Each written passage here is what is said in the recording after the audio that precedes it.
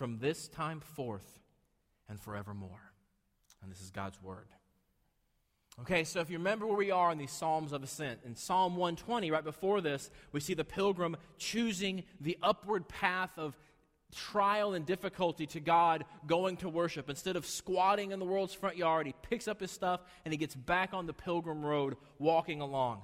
And the psalmist now finds that the path is difficult. The path is hard, but God is with the pilgrim on the journey, giving help, giving protection, and giving comfort. And that's what we're going to focus on today. If I could sum it up all in one sentence, maybe you want to write this down, boys and girls, or remember this later when you're at lunch. What's the sermon about? Here's what we're going to talk about today. God protects his people from real life danger so we can journey in peace. God protects his people from real life danger so we can journey in peace, because pilgrims need help. And God provides it as a shepherd, as a soldier, and as a savior. So let's jump in and see that. First thing we're going to see is pilgrims need help. I'll never forget this day. I remember it very well.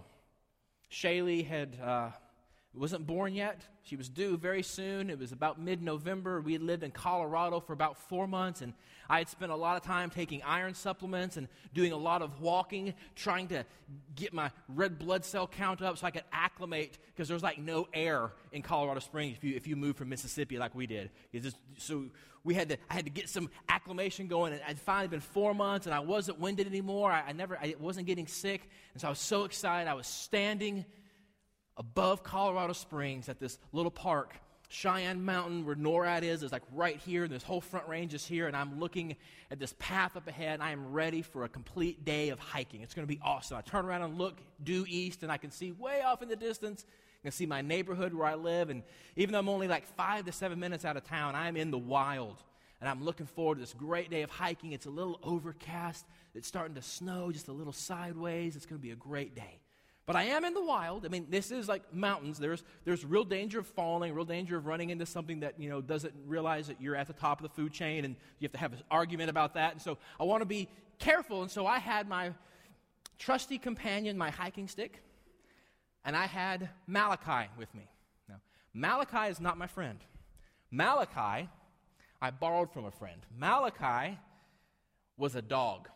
Was a huge dog. Malachi was an Alaskan Malamute dog. Now, I don't know if you know what these dogs look like. I found a great picture on the internet to help you get the relative size. That's not Malachi. I don't know who that guy is. But I want you to see the size of an Alaskan Malamute dog, okay? Malachi was a bit smaller than this, but not much. Okay, these things are huge, and they're only like 2 or 3 generations away from being a wolf.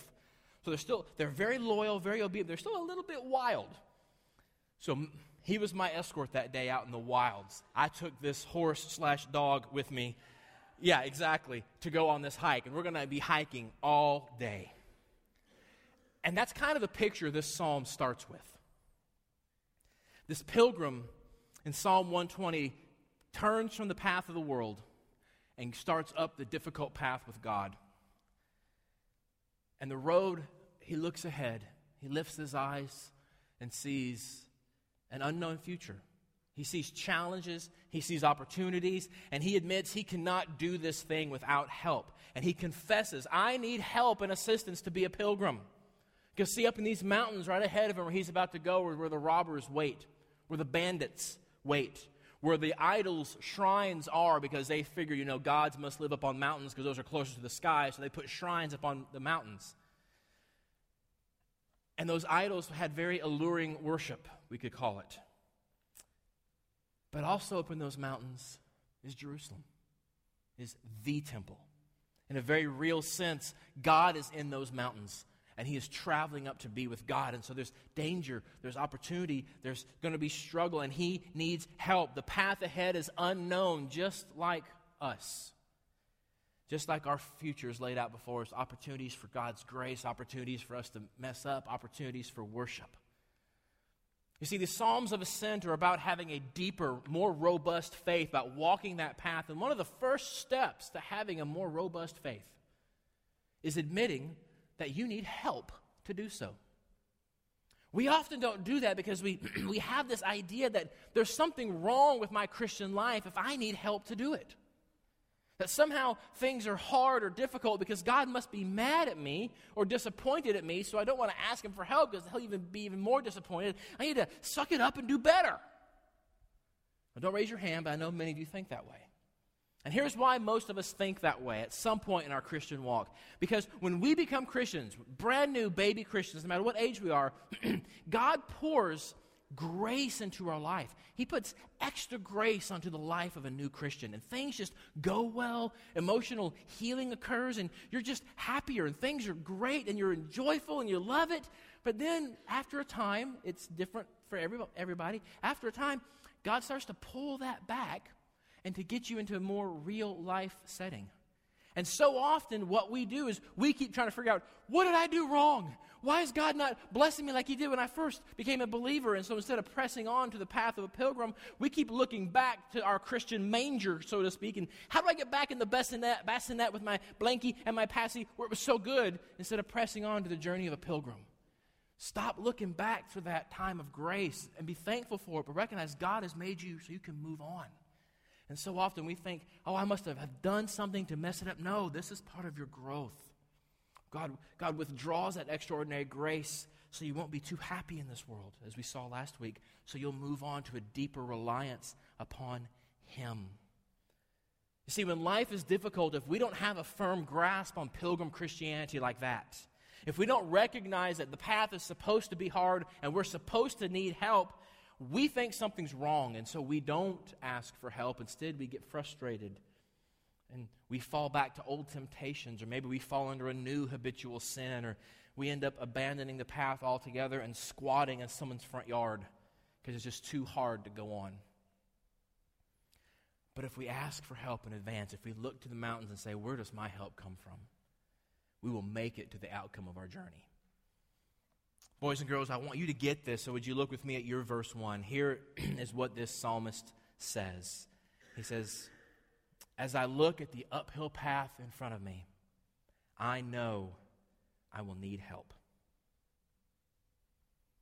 See, boys and girls, it's okay to ask God for help to know him better.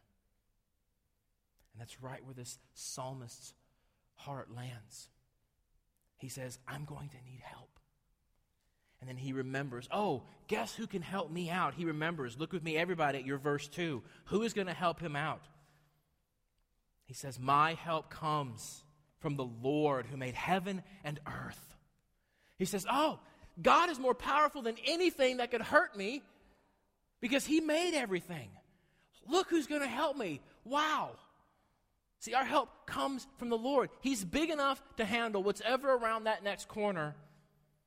He's big enough to handle life's problems because he made everything. He's active today in life's problems. Did you hear me say that? He's active today in life's problems. So often in circles like ours, we tend to think that there's this idea that God is very active when we first become Christians. When we first, we think we made some sort of decision to come to God, and he seems very active then. But then once he gets us in, once we're saved, then it's kind of up to us and our own staying power to grow and to do stuff.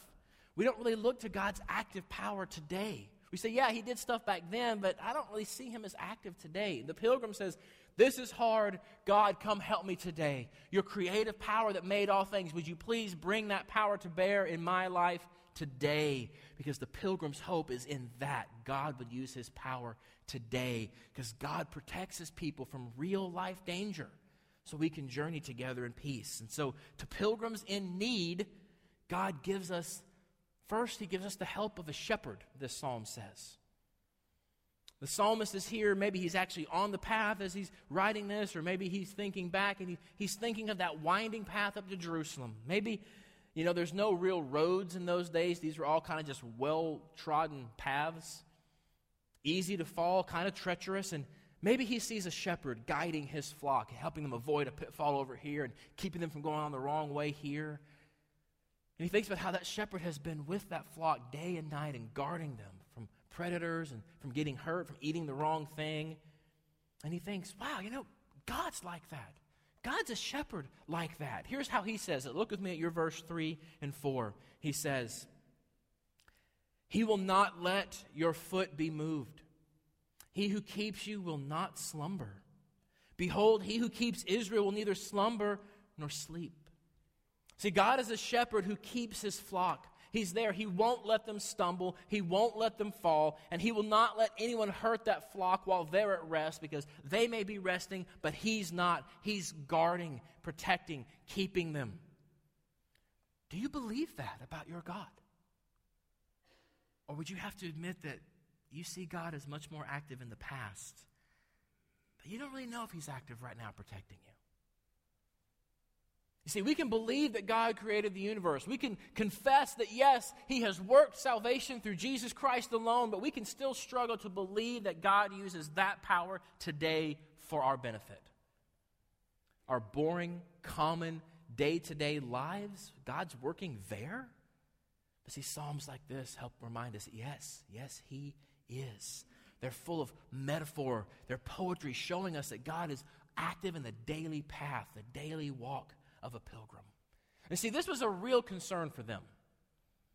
Baal worship, the main fertility idol that they struggle with their entire history as a nation. Baal worship existed to wake Baal up. If your crops failed, if your cattle failed to reproduce the next generation, if your own wife did not have a child, it's because Baal was asleep on the job. And so you had to go to worship to wake Baal up, because that's why bad things were happening. And that sounds silly to us, I know. But they believed it. And this psalmist reminds them, your God never sleeps. You don't have to rouse him with your religious activity. You don't have to perform him to earn his grace in your life. Your God is awake, and he's there, and he's taking care of you right now. His people can rest because he never sleeps. He's always watching over his children. Boys and girls, look with me at your verse 3 and 4. Here's what he says. He will not let you slip and fall. And as he shows you where to walk, he will not get tired or need a nap. As he guides his people, he will not get tired or need to sleep. Boys and girls, have you ever been walking with mom and dad? Maybe you've been hiking. Maybe it's been walking through the zoo or something, and you slipped, and all of a sudden there was a hand there to catch you and grab you. That's what the psalmist says God is like. That he's always watching, always ready to grab us, not let us fall. And even when we are so tired, he is not tired. He will always watch over and protect his people. Isn't that a great promise, boys and girls, that God is always there? Because God protects his people from real life danger so we can journey in peace. All right, so God provides the help of a shepherd. God also provides the help of a soldier. We can take comfort in God being awake, of God's watchfulness. And this psalmist reminds us that as he's awake, watching over us, he has the active defense of his people. Look with me at verse 5. The psalmist says, the Lord is your keeper. The Lord is your shade on your right hand.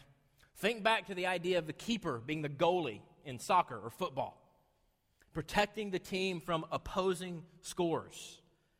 Think of the keep of a castle designed what? To protect the last refuge of the owners of the castle from an attack from an enemy.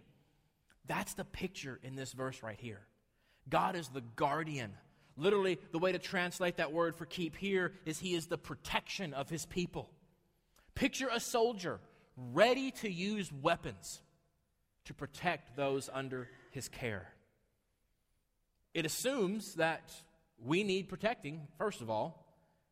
It assumes that we recognize we need help, and we're thankful for that. I mean, guards were an essential part of journeying in those days. The peace we have in the first world countries like America and Europe that we've talked about this before is not normal for most of human history. And we think of it as normal, hence, that's normal, and so we talk about what? Bad neighborhoods, right? Or a bad part of town. Well, in ancient Israel, it was all a bad part of town. And if you were a pilgrim wandering through a bad part of town, traveling, going up to Jerusalem to make an offering, you're carrying cash, sometimes you have an animal for sacrifice, you're carrying a little bit of assets with you, it was not safe. You had guards with weapons to defend you. And he says, God is our guard. God defends us. Now, I want to be very clear here. The people who sang this song, the people who believe these words, still had a guy with a sword walking with them.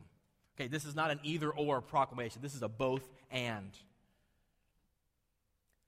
Because God promises the ultimate protection.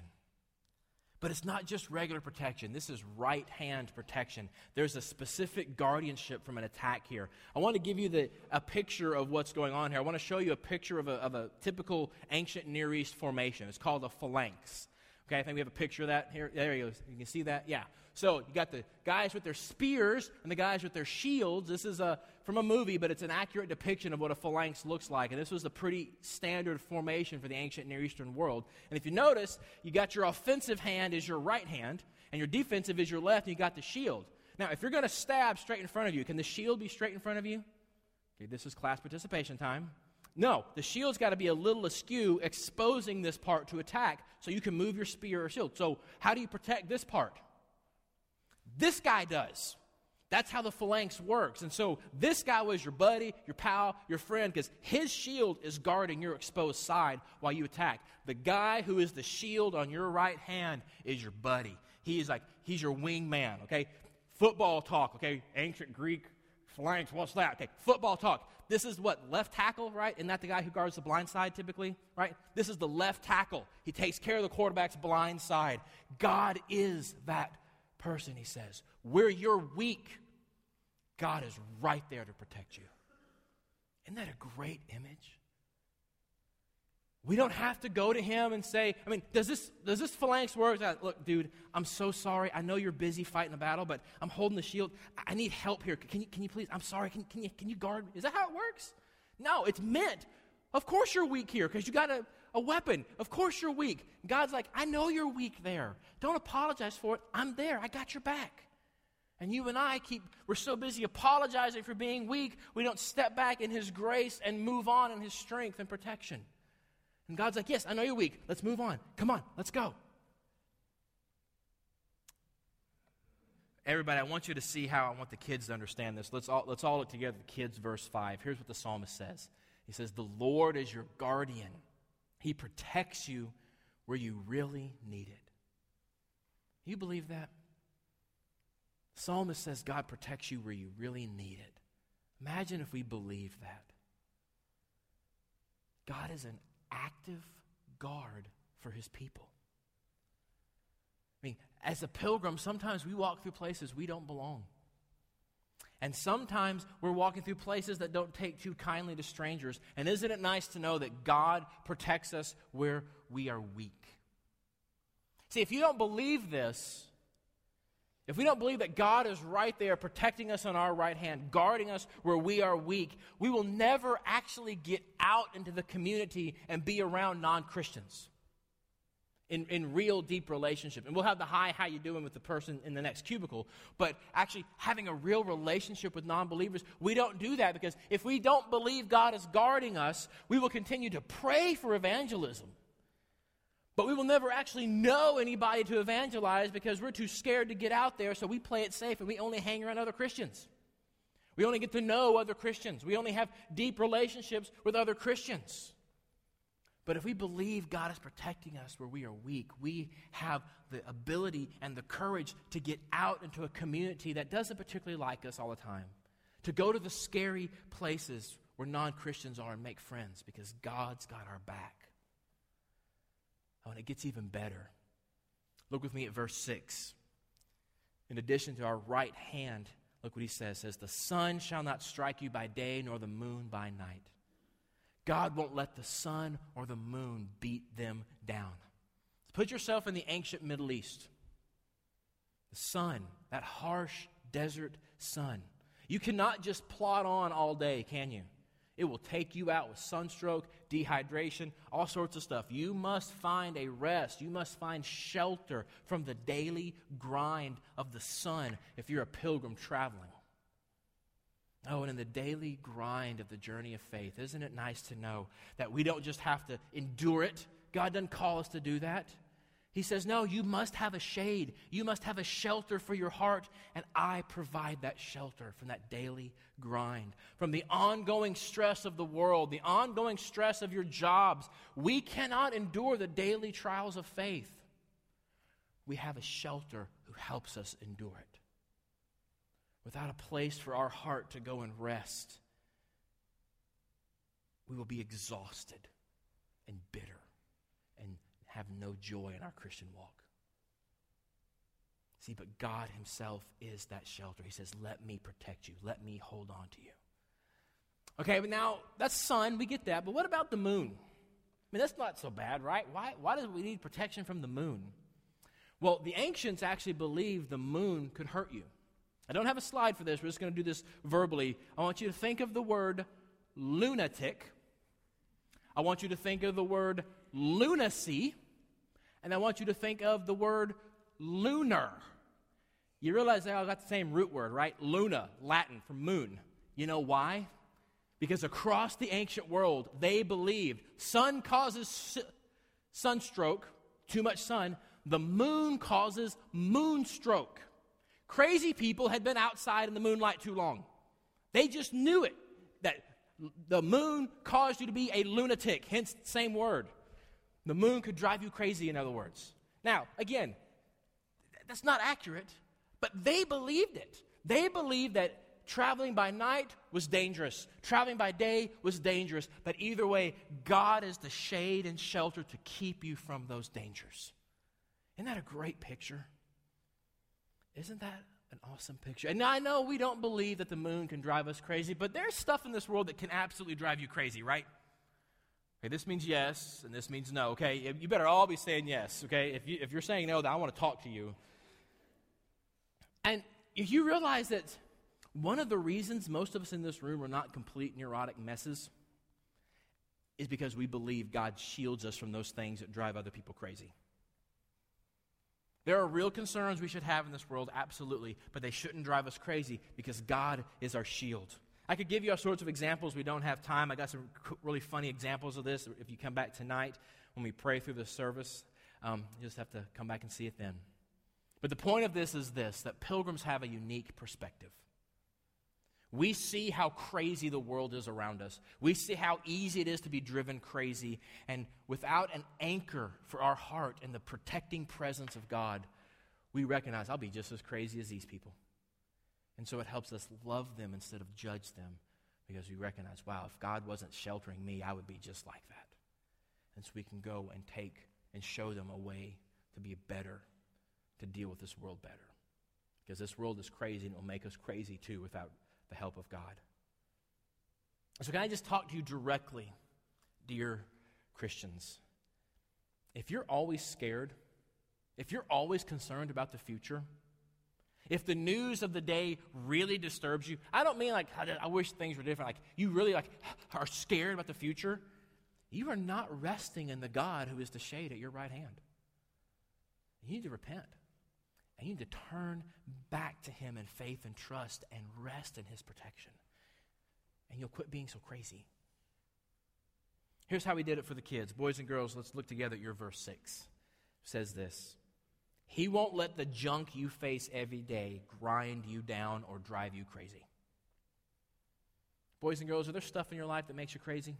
Is there stuff in your life that makes you unhappy? I know there is. God promises to help you with that.